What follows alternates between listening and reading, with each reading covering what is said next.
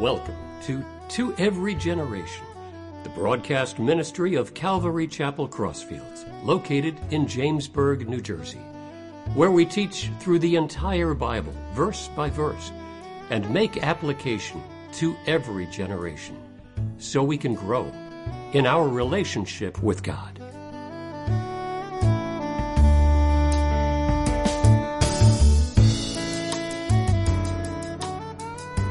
This morning we're going to be in 1 Thessalonians 1 in the New Testament. And the last time, so we go, in this church, there's a lot of denominations, and people often ask why there's so many denominations in Christianity. Probably because a lot of denominations take little pieces of the Bible and that they like for their denomination, and they discard others, unfortunately. So what we do at this church is we go through the entire Word of God. We go through the Old Testament, we go through the New Testament, and it makes us more well-rounded and really understand God better because we know the totality of His Word. So the last time we were in Malachi, which is circa 2,400 years ago, where the Lord is speaking to His people who are becoming very decadent. The culture is becoming decadent, it's becoming worldly. Even the religious system was becoming corrupt, and God had no problem pointing that out. So it was a little bit of a sobering teaching, but I got to tell you, I see some parallels in our country. I think there's this unhidden or this hidden, unseen sort of battle between good and evil. And there's a lot of misinformation, disinformation. People are confused what's right, what's wrong. So I definitely made some parallels because the human beings don't really change. Like human beings, thousands of years, hundreds of years, they just cycle, right, through different kingdoms and empires and parts of the world. Interestingly enough, if you look at the polls, it's anywhere between, and I've seen a few polls, anywhere between 74% and 86% of the country think that we're going in the wrong direction. Now that's interesting because that actually crosses both political parties. So it's not a Republican-Democrat thing, it's a thing, it's a spiritual thing. Today we're going to be in 1 Thessalonians 1. We're going to do an overview about Thessalonians. And again, this is more upbeat. I have to laugh. If you're part of this church and you're very interested in being a part of the church, we do have a Facebook group. And I sort of give a teaser every Friday, Saturday about what Sunday's going to look like. So I kind of went through this thing where I said, hey, I just checked it out on the news. I logged onto my computer, internet news. War, crime, shootings, inflation, price of eggs are high, and then I just kind of shut that off and I went to my notes in 1 Thessalonians and it's like love, peace, joy, hope, excitement, being involved in something bigger than yourself. So I got really excited about that and I sort of made that contrast. But we're going to look at this message in 4 parts. And the first part is the overview, right? And this is important, right? This is very important. I even tell people, oh, I'm sick. I'm like, got to get it on the live stream because I always do an overview, right? What does the history look like? What does the archaeology look like? What does the geography and the topography look like before we start this book? Because we could read the words on a page and not really understand it unless we have a foundation. So looking at this, the overview is, who was this written to? Well, the Apostle Paul wrote it to the church in Thessalonica. The Apostle Paul founded Thessalonica along with Silas or Silvanus and Timothy. Jason later assisted in a big way. Where is this place? So this city is called Thessaloniki in northern Greek, and it's actually gone through because you're talking about circa within the 1st century AD. So listen, almost 2 millennia have passed, and the names change, right? The city was called Thessalonica. It was called Saloniki. Now it's called Thessaloniki. Some of you might have even visited it. It's in northern Greece, where it borders Macedonia at the north end of the Aegean Sea. It's a port city which boasts 1 million inhabitants. Now this is kind of interesting because even in ancient times, it boasted 250,000 inhabitants. That's actually pretty impressive for an ancient city.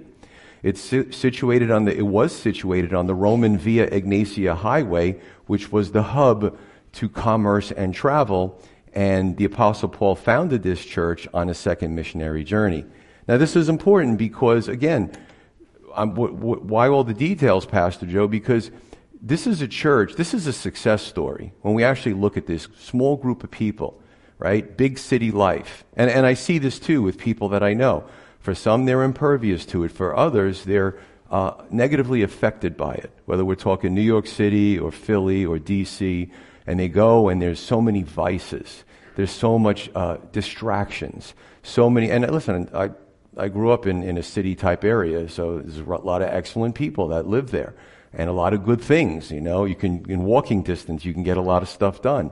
But there is also this possibility of these other influences that come in that this small fledgling church is now having to deal with, right? When was it written? AD 51 by the Apostle Paul from Corinth.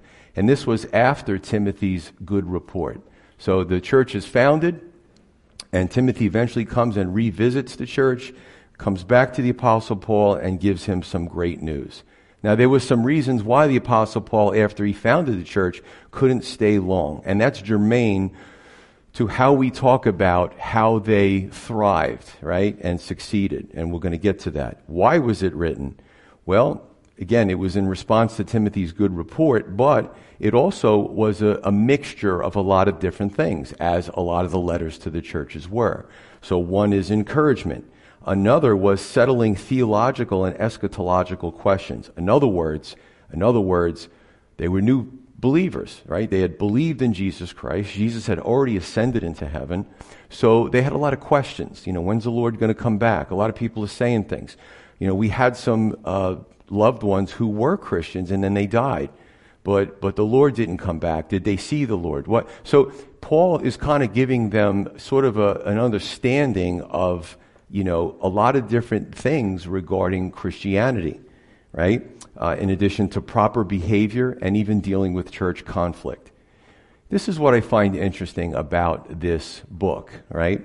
1 Thessalonians focuses more on the Lord's harpazo or rapture in, again, the first letter to the Thessalonians, and the second letter focuses more on the Lord's second coming. Now, for those of you who are new to the church, we don't set dates. Weird people do that. Jesus said, don't set dates. You're not going to know when I come back. You don't need a bunch of people standing around looking at the sky. That's my paraphrase. So cults do that. Cults say, and we listen, 2011, we heard all these very close dates from where we are. The Lord's going to come back. Well, obviously, they were wrong. And I always say if somebody sets a date, the Lord's definitely not coming back because he said nobody would know. So stop doing it. But people still do it. It's sort of the fringe in Christianity, which I wouldn't even call Christianity.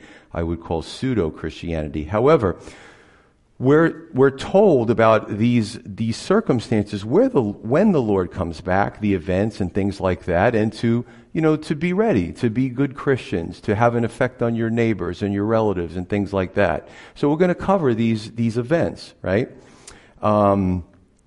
Lastly, when we read this, right away, and something popped out at me. I mean, I taught this maybe 15 years ago. I don't think something happened to one of my computers. Of course, I didn't back it up, and it fried, and I lost all my notes. So I couldn't even go back to refer. I think God does that on purpose, so He'd give me fresh ideas and not to have a crutch of, I just go onto my, desktop and find what I did. No, I'm not doing that.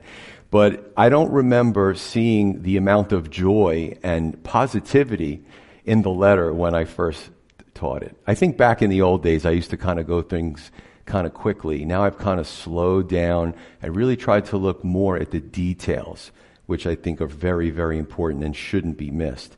So this church survived in the face of hostility and persecution and all these things, but it not only survived, but it thrived. And that's miraculous. So what does thriving mean? Sometimes we get the wrong impression in American Christianity. We go on TV and sometimes we look at some of these there's a lot of good preachers, right, on TV and famous preachers, and then there's just a lot of weird stuff. So sometimes when you go onto the Christian channel, you sort of get a mixed bag. Same thing with the internet. Are they teaching solidly the Word of God?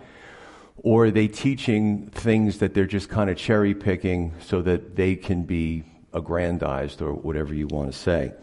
So as we look at this, what is a thriving church? Does it mean they were rich? No, they weren't rich. That's not what, in God's eyes, that's not a successful church necessarily, that you're rich or not rich. Does it mean the Thessalonians turned their church, little fellowship, into a mega church? No, that didn't happen either, right? Mega churches are probably in the last century. Did it mean that, did thriving mean that the church turned into a bunch of celebrity pastors with skinny jeans, like what you see today? No. I wouldn't be caught dead with skinny jeans, by the way. That's not happening here. My other pastors agree. But, it's sort of this thing, this trendy stuff, right? Trendy. Just stick with the Word of God. But we're going to look at how God sees success versus how the world sees success. Amen? And we'll also learn how to thrive in the face of hostility or oppression or however things might change in our culture. We just talked about this with the security discussion before we started. So jumping in verse 1, 1 Thessalonians 1, verse 1, says, Paul, Silvanus, or Silas, and Timothy, to the church of the Thessalonians, in God the Father and the Lord Jesus Christ. Grace to you and peace from God our Father and the Lord Jesus Christ. We give thanks to God always for you all, making mention of you in our prayers, remembering without ceasing your work of faith, your labor of love, and patience of hope in our Lord Jesus Christ, in the sight of God, of our God and Father, knowing, beloved brethren, your election by God, for our gospel did not come to you in word only, but also in power and in the Holy Spirit and in much assurance, as you know what kind of men we were among you for your sake. So 2 out of 4 is teamwork in ministry. Now, there are false historians, there are revisionist historians, there are people today, and you'll hear them, and some of them are actually famous and popular, who try to attack the veracity and the foundation of Scripture. They will say that the Apostle Paul was a rogue pastor. We like Jesus, we like John, but this guy, he wasn't anointed, he shouldn't have been. And basically what they're trying to do is knock out half of the books of the New Testament. Nothing could be further from the truth. As we look at this, he wasn't on his own, right? The Apostle Paul didn't have the internet. He didn't have cell phones. He didn't have email. He didn't have modern transportation. And he could not have done all the things that he did without help from a team. He wasn't rogue. He had close associates that traveled with him, that ate with him, that did these things to make sure that the church was edified in light of the risen Christ and the ascended Christ. So I was kind of looking at some things, and you have Silas and Timothy and Jason were main helpers here. And then I'm starting to kind of go through in my mind some of his other helpers. Lydia helped out in Philippi. Chloe, sent word to the Apostle Paul, hey, there's some real problems in this church. You really need to check this out. So Chloe's household was a huge help to the Apostle Paul. And I love Phoebe. I never met her, but I hope to meet her. Phoebe took the letter to the Romans, which was a very powerful letter, and she held on to it real tight, guarded it with her life, and Paul sent her to the Roman church to read that letter. And what I see is all these women, how were a huge help, right? Women are great leaders. And we look at the New Testament. I can imagine Phoebe taking that letter to the Romans, and she probably was a single girl. She probably was young. And man, she made that dangerous trek all the way to the Roman church. Almost like she got the pass from the quarterback, and she wasn't going to let anything stop her from getting to the church in Rome, So I'm going to meet her and see what she's like and when I go to be with her and the Lord, and we'll see what happens. So good stuff there. And again, I think about here at Calvary Chapel Crossfields, right? I couldn't do this by myself. It's teamwork. There's a lot of people every Sunday and during the week that do this, right? That get this together. One of the greetings is grace and peace, is charis ke eirene, which means grace and peace in the Greek, and it was a common greeting among the Christians as their hallmark of faith. So what does this look like, grace and peace, right? Grace is, right, Christ died for our sins. We all sin. He paid for all of our sins, past, present, and future. So grace, God showed us grace. Instead of being punished for our sins, we get this incredible gift of God, that we can have eternal life and know that we have eternal life. And the second part of it is peace, grace and peace. And peace is something that the world desires, except the world looks at peace. A few Sundays ago, I talked about 3 layers of peace, right? And what that Christian peace really looks like versus the world's peace is like, all right, there's no wars, nobody's bothering me, my boss isn't breathing down my back, I'm happy, I'm at peace. But the biblical peace is that we could have peace in the middle of trial and circumstance. So grace and peace is a great greeting, and it really sums up the Christian faith. He speaks about God our Father and the Lord Jesus Christ. Years ago, I did a study in the Koine Greek, and it was a very fascinating language. And some of the things that when they're translated into English don't necessarily come out in the English, but when you look at the Greek, I actually have a Greek Bible, it's an interlinear, and you look at the sentence structure, you can make inferences and you can make have understandings based on the sentence structure. And it doesn't come out in the English, but if you look at the Greek sentence structure, I think it's Granville Sharp Rules of Greek Grammar, it basically puts the Father and the Son as co-equal deity, right? Father, Son, Holy Spirit. So it's throughout the entire Scripture from Genesis all the way to Revelation. It's a lot in here. We're only on verse 1. So, verse 2, the Apostle Paul says, we're praying for you and giving thanks for you, basically because what they did, which we'll get to. What a great experience when you can talk to people and share your faith and it catches, right? And all of a sudden, they're just as excited as you were when you first received Jesus Christ. And what happens is, and then they start to grow. And then you're stepping back and go, it's almost like putting a seed in the ground, in the good soil, with water and sunlight, and you watch this beautiful plant grow from a seed. And I remember years ago, when my pastor, worked with me and discipled me, and man, I was really stubborn. He probably thought, oh, this guy, And it was funny because he sometimes, we talk and he's just so proud of me and where I've come from where I was. But I've done that too. I've seen that with working with people and discipling them, and all of a sudden they blossom spiritually. It's just an exciting thing to look at. It's a feeling like no other. So we're praying for you because of what you've done. And again, may we never forget to pray and give thanks for those and to those, right, or about those that we've poured into. So verse 3, the qualities in the church. Now, when I say church, today, meanings change over the years, and this, I guess you would call it etymology of words.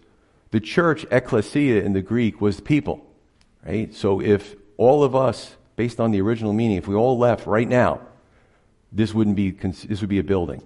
Because the church, you, me, we left. The church has left the building. So when he talks about it, he's speaking about the people. Not necessarily the inanimate building or where they're located, but the fellowship of believers, sanctified by Christ. So when he speaks about this church, he looks at these qualities. And he talks about, and this is interesting, these kind of companions to these spiritual qualities. He says, a work of faith, a labor of love, and patience of hope. These are all expressions of action. Really, there's no place for laziness in a church, right? And when you look at this, a work of faith produces work. If I really believe what I'm saying to you, I'm going to study, I'm going to talk to people, I'm going to make this my life goal. So there's work that's involved. Not that work saves us, but faith brings about work, right? I don't want to be lazy, I want to be diligent. A labor of love. Love produces labor. Love produces labor. My wife and I, we do a lot of work outside, and we've rescued dogs and cats and horses and everything else and people, but it's work, right? And if my wife is sick, in addition to all the things that I do, I want to do her chores, and she does the same for me. So, love is a feeling, right? Love is a great feeling, but if you just rely on feelings to get your relationship moving to maturity, it isn't going to work. There has to be actions. At some point, I love you, I love you, I love you, that's great, but are we doing something to help that person grow and flourish, especially in their time of need? So the labor of love, right? We love God, we love people, and we labor to bring them closer, to getting closer to God. Patience of hope, right? Hope produces patience, right? We hope for things. We hope for the Lord's kingdom, and it causes patience in us. We read the news, we see the horrible things that are happening. We're like, all right, just got to be patient. The Lord's kingdom is coming. It's His timing. And these are all expressions of actions. In verse 4, he says that knowing their election by God. We covered this in 1 Peter 1. Election, how God elects us, is based on His foreknowledge. 1 Peter 1, 2, right? God's election is based on His foreknowledge. He knows the future. 1 John 5, 11 through 13. This is important. And I know I didn't give it to my tech people, but I just kind of wanted to throw this in here. 1 John 5, 11. So this is the disciple John who wrote 5 different books, different times. And he says this, and this is the testimony that God has given us eternal life, and this life is in His Son. He who has the Son has life. He who does not have the Son of God does not have life. But I'll just say this, that anybody can receive the Son at any time. I've seen many people even going to perish to receive the Lord, if it's genuine. He says, these things I have written to you who believe in the name of the Son of God, that you may know that you have eternal life, and that you may continue to believe in the name of the Son of God. Now, it's not just in one denomination, but it's in some denominations. And again, people ask me, why do different Christian denominations believe different things? Because they've elevated different things, teachings of people, over the Scripture, which is a problem. So in some denominations, they say, oh, you think you know you're going to go to heaven? That's the sin of presumptuousness. There's nothing presumptuous about it. The Apostle John just told us that if we believe in Christ, we can know that we have it. Isn't that a blessing? A lot of religions teach, well, just do some good works and try to do more good works than bad works and follow our pillars and hopefully, no. The Lord promises us eternal life. You see that all throughout the Gospels. So this is exciting. You can know that you are saved. And that should give us comfort this morning, right? When this temporal world all ends, or when our bodies finally fail and give out, we know where we're going. And that's great. Verse 5, the gospel came not just in word, but with power, with the Holy Spirit, and with assurance. Now, we can't manipulate somebody into the kingdom, nor would we want to. I know for me, I could debate people. I could, share through the sciences, archaeology, paleography, history, and all that other kind of, regular sciences. And, epidemiology was Leviticus 13 and 14. Before anybody knew about droplets and, viruses and stuff, God knew. He told people what to do, to cover themselves with their cloaks and keep a certain distance. So there's just a lot of science in the Bible, a lot of sciences. And I can bring somebody all the way to the precipice of faith, right? Where the arguments are all exhausted, they're right here.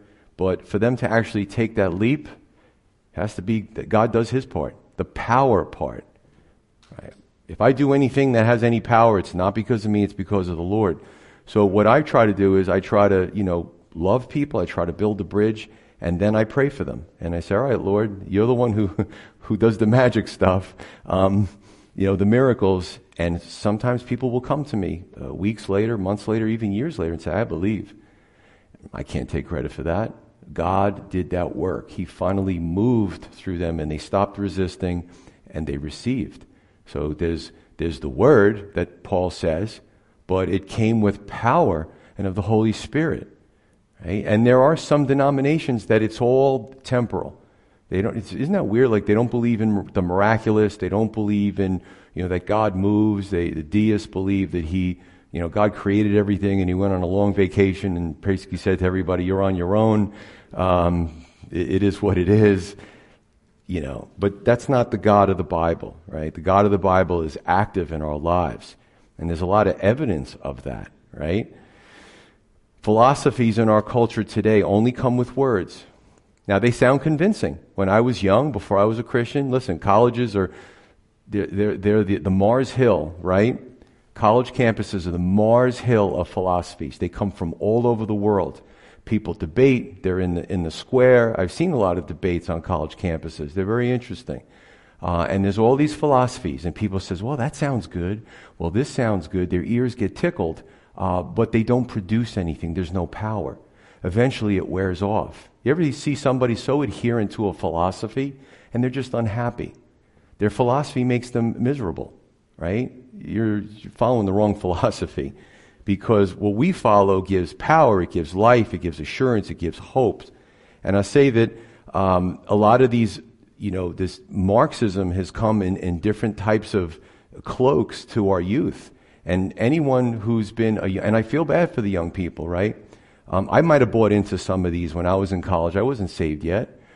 But I've seen people, especially young people, they adhere to it. There's powerful people, eloquent leaders, politicians who espouse these things, and they try to follow it. It makes them angry, depressed, hopeless, and quite frankly, it's garbage philosophy because there's no power to it, right? When we look at even Martin Luther King, why was he so effective? Because, was he a perfect man? No, of course he wasn't. None of us are. But he, I watched all the documentaries, I've listened to his speeches, and, he wanted so bad to love people. He wanted people to love him and his movement, and they did. I believe that Dr. Martin Luther King, through his speeches and his biblical principles, won the United States, won the culture over to say, you know what? They started listening to what he said. And when you look at all the different philosophies, his had the most power. And he had relatives that were trying to take him out of where he was and say, they're going to kill you. They're trying to kill you. You got to get you out of here. He said, no, I believe that this is from the Lord.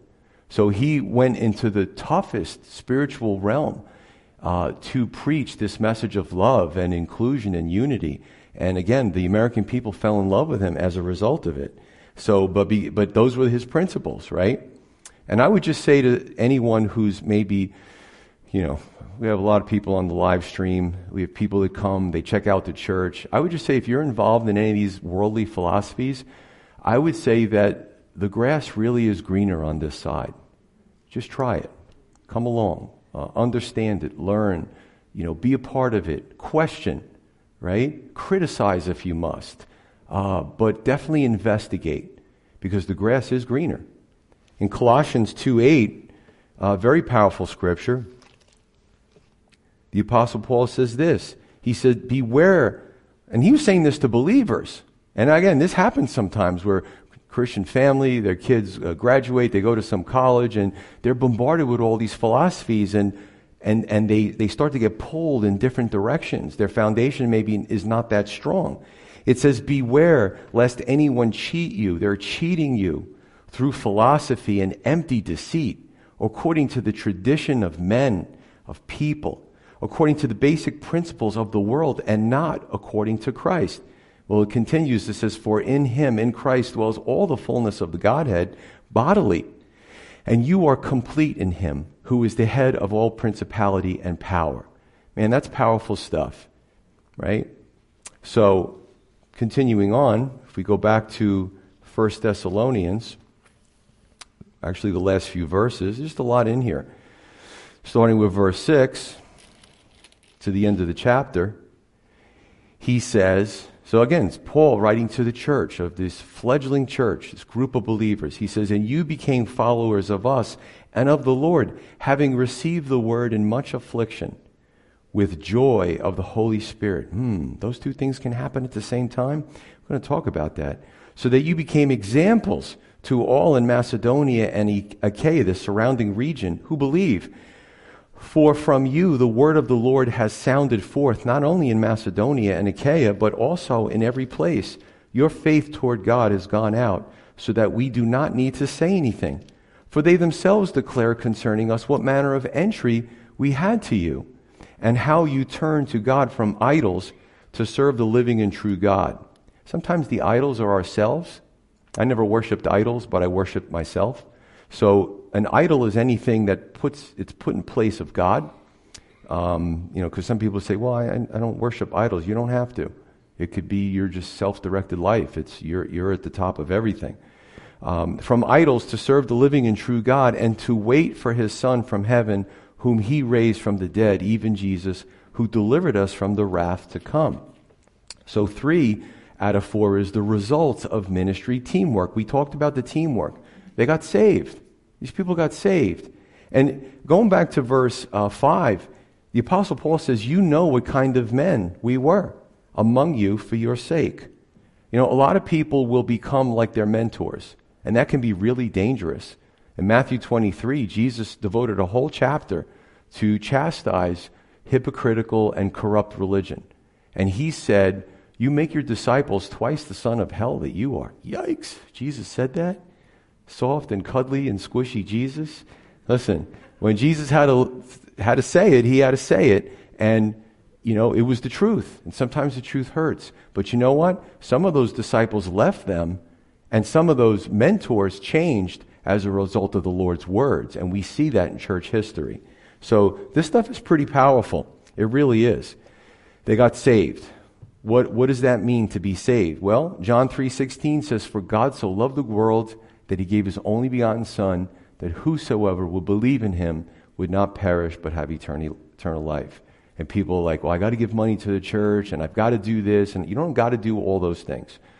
You just have to believe, right? That's how much God loves us. So the wealthy person with, who owns, all this land, and he's a multi-billionaire, and then the poor widow who's disabled and has no friends and lives by herself. You know what he does? We talk about equality, talk about equity. This is what the Lord does, the gospel. He gives both of these people the same opportunity to receive him. And that's beautiful, right? People are fighting so hard for these things. And equality and all that stuff is all good. But really, when you start to read and see how Jesus and his belief system elevated the downtrodden, that's what the gospel does. So it's very exciting stuff to me. So in verse 6, the Thessalonians became believers in joy and affliction. John 16:33, right? Jesus said to his followers, in this world you will have tribulation, but be of good cheer, I have overcome the world. And again, I got to look at some of those Bible promise books, all the great things they promise us. But I wonder, is the affliction in there promised in the Bible promise book? I'll check it out next time I'm at the store. But Jesus is like saying, things are not going to be perfect, right? Some people come from these churches and they get them to say these mantras, and they do these odd things, and this repetition, vain repetition, Jesus said not to do. And they think that they could will themselves into a better circumstances. Now, do we want good circumstances? Of course we do. But what the scripture tells us is that we can have joy in affliction. See, and that's the blessing. Because worldly philosophies will be like, well, you got to change your circumstances. And we should when we can, but we can't always. But what the Lord promises us is, whatever's going on, you can still have that inner peace. And we talked about that a few Sundays ago. Those 3 layers of peace. It's good stuff. And I tell you, when I started reading this and I was going through things early on, I was like, okay, I'm not crazy. This is normal. I just keep praying, and the Lord delivered me through some of those things, but some of those things took years for him to deliver me out of, right? Listen, if you're going through something lately, if you walked into this church, I don't know. We do a good job with the skin on our foreheads and the frontal lobe, and it's covered by skull bone, and I can't read anybody's minds. God can. So if you came here and you're carrying a burden, talk to the Lord. He wants to help you. He wants to give you that peace, right? It's great therapy. It really is. And sometimes churches miss out on this. They always talk about the spiritual part. God cares about us. We're trichotomous. The emotional state is a big thing. And the Lord cares about that as well. And there's all these scriptures that speak about that. It's something we shouldn't forget. You could be this morning struggling with finances, relationships, spiritual affliction, a broken heart. Right? Just keep adding to the rest of it, Cast your cares upon the Lord, for he cares about you. Verse 7. He said, you became examples in Macedonia and Achaia, the surrounding region. And that's a nice compliment, because examples, if you look up the Greek word, can mean sort of like a die or a mold, a stamp. It's the standard. You guys became, this fledgling church, you became the standard in these areas around you, right? And they enjoyed hearing about their success. They were thrilled. And I'm thrilled too. When somebody goes out from this church and becomes a missionary, or even just serves at a soup kitchen, anything. They talk to, I have a guy I know, he just talks to people in, is it Wawa? I don't think they kicked him out yet, but he just talks to them and shares scripture with them, and just strangers. That's a wonderful thing, right? Just tries to give them hope. And sometimes you see it's the person's face tells a story. There's turmoil behind those eyes, right? You know, the eyes, right, or the window, you can see that. It's the lamp of the body that Jesus said. But they set good examples. And in Macedonia and Achaia, so the gospel's now spread by good examples through the surrounding regions. When it's done right, it's contagious. And when it's done wrong, nobody wants it. Nobody wants it when it's done wrong. Right? I think about Black History Month. Probably the most offensive thing that anybody could have ever done was get this idea to burn crosses on people's lawns. How vile and sick that is. The symbol of love, the symbol of inclusion. Revelation talks about all people coming together under one tent. How sick and evil that is. It is amazing that Christianity still continues to spread even with that bad example. When it's done wrong, nobody wants it. There was a church about 10 years ago. It's so weird. There was only like 30-something members. But they would go to different events, and and they would have these horrific placards. God hates you. God hates this person. I'm like, seriously? Are you people nuts? I'm glad the media loves to bring, oh, these are Christians. No, they're not. They're weird. Anything they say is totally against what the Bible teaches. Thank God they're not in the media that much anymore. Because then it makes it hard for people like me to say, hey, God loves you. Hey, what about what I saw? Oh, my goodness.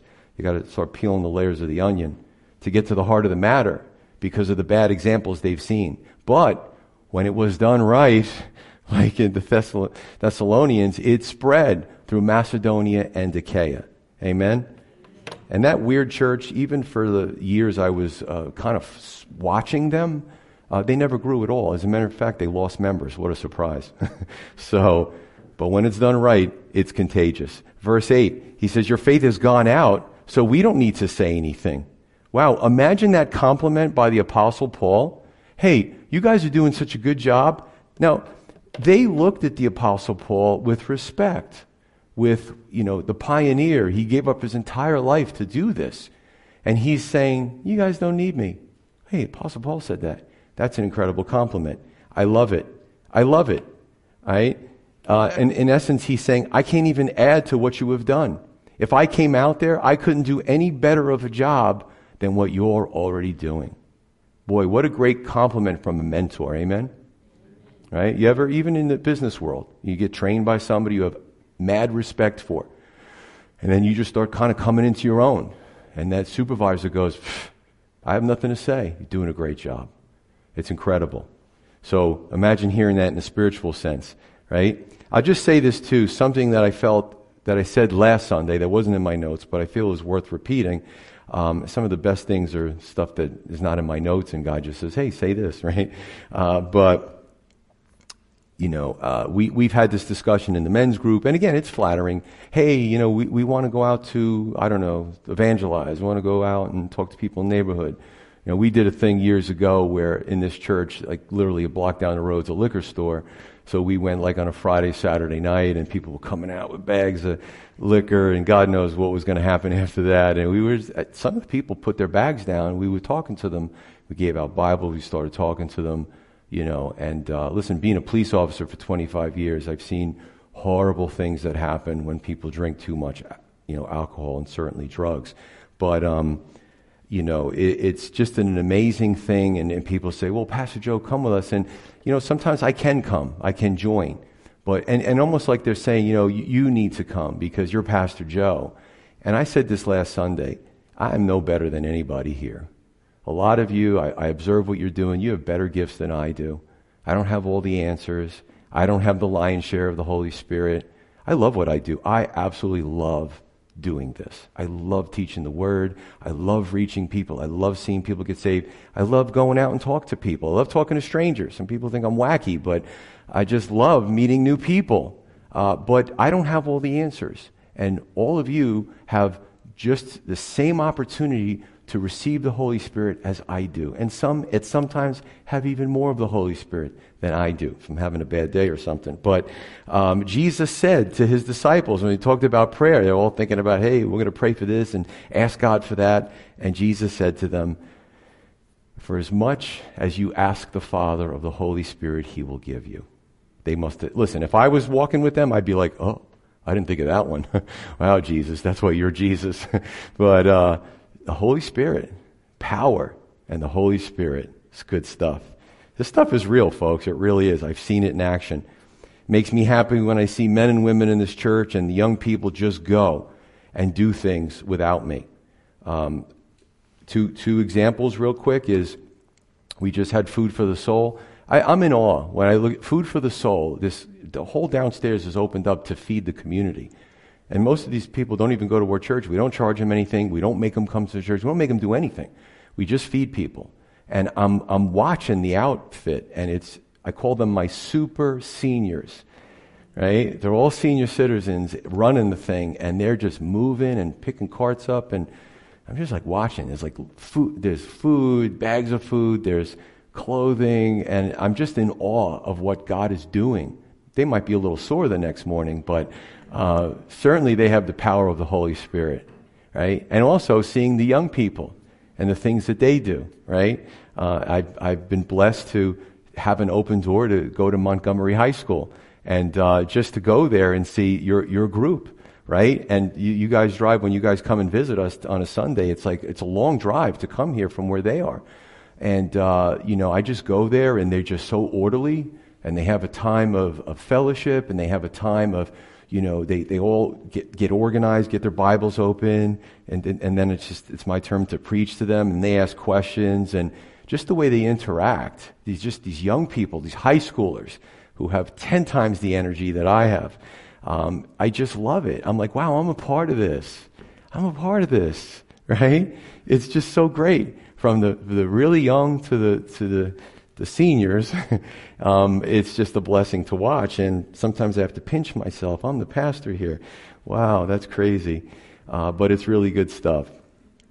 And what's amazing is that the Apostle Paul suffered great persecution in Thessalonica. So he was driven out early after founding the church, but the church flourished really without his help. Now, again, I see that today, and I see how some people, I always have to stay humble, because if I let it get to my head, God's going to say, he's going to deal with me.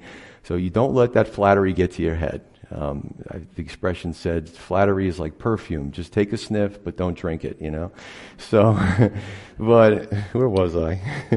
But, I see sometimes people, and they live their whole Christian walk, going on the internet, watching big name pastors and name dropping. Oh, Pastor so-and-so, Pastor. Do you know Pastor so-and-so? And all they do is they absorb, they receive, and they don't really do anything with it, right? It isn't about the big names. What's a big name? We're going to talk about this as we get closer, as we start to close, which we are. 4, spiritual enlistment. Spiritual enlistment. Let me just say this. So we know that I don't really know anything about football, so if I make a mistake on the scripture, I'm going to get mad at myself. I make a mistake in football, I'm sure people will correct me, but I don't really care. So was it the Super Bowl was last Sunday, right? You could do this or do this, okay? And it was the 49ers against the Chiefs. This, okay. So there was a quarterback, right, and it's amazing, you got to see very dark spiritual things at the Super Bowl, but you also got to see light. And you see at any big event, good and evil are going to be there, right? And Brock Purdy, 24 years old, quarterback for the 49ers. Good? Okay. So I've heard him talk about his faith. The dude should be a pastor. He's amazing. He was named Mr. Irrelevant.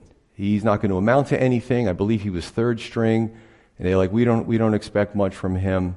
Honestly, it was a few, so I know, I said I wasn't going to watch it. I started watching this kid and I'm like, now I'm glued. Because I know that he had the light in him. And he was just cool under pressure. And he exceeded everyone's expectations. And yeah, they lost by 2 or 3 points. One play and a few seconds. Otherwise, the 49ers would have won. Now, let me ask you a question. They lost. Are they losers? Thank you. That's what we're talking about here. Big names, big deal. Big deal. Now, there were Christians on the other side too, which was cool, but to me, I look at this kid and God gave him an opportunity to play, to talk before and after, to share his faith. To me, Brock Purdy is a winner. He's a winner. And I think the problem with American culture, folks, is we keep looking at things and who won and who lost. That's a poison. That's a poison. And when we do this, I've seen this with coaches and games with their kids. It's like peewee, football, baseball. They got to win. They go, are you trying to live out the life that you didn't have through your kids? Don't do that. That is not good for the kids. But hey, you did your best. You gave your heart into it. You're a winner. That's how I feel anyway, spiritually. But let's read 2 Chronicles 16:9.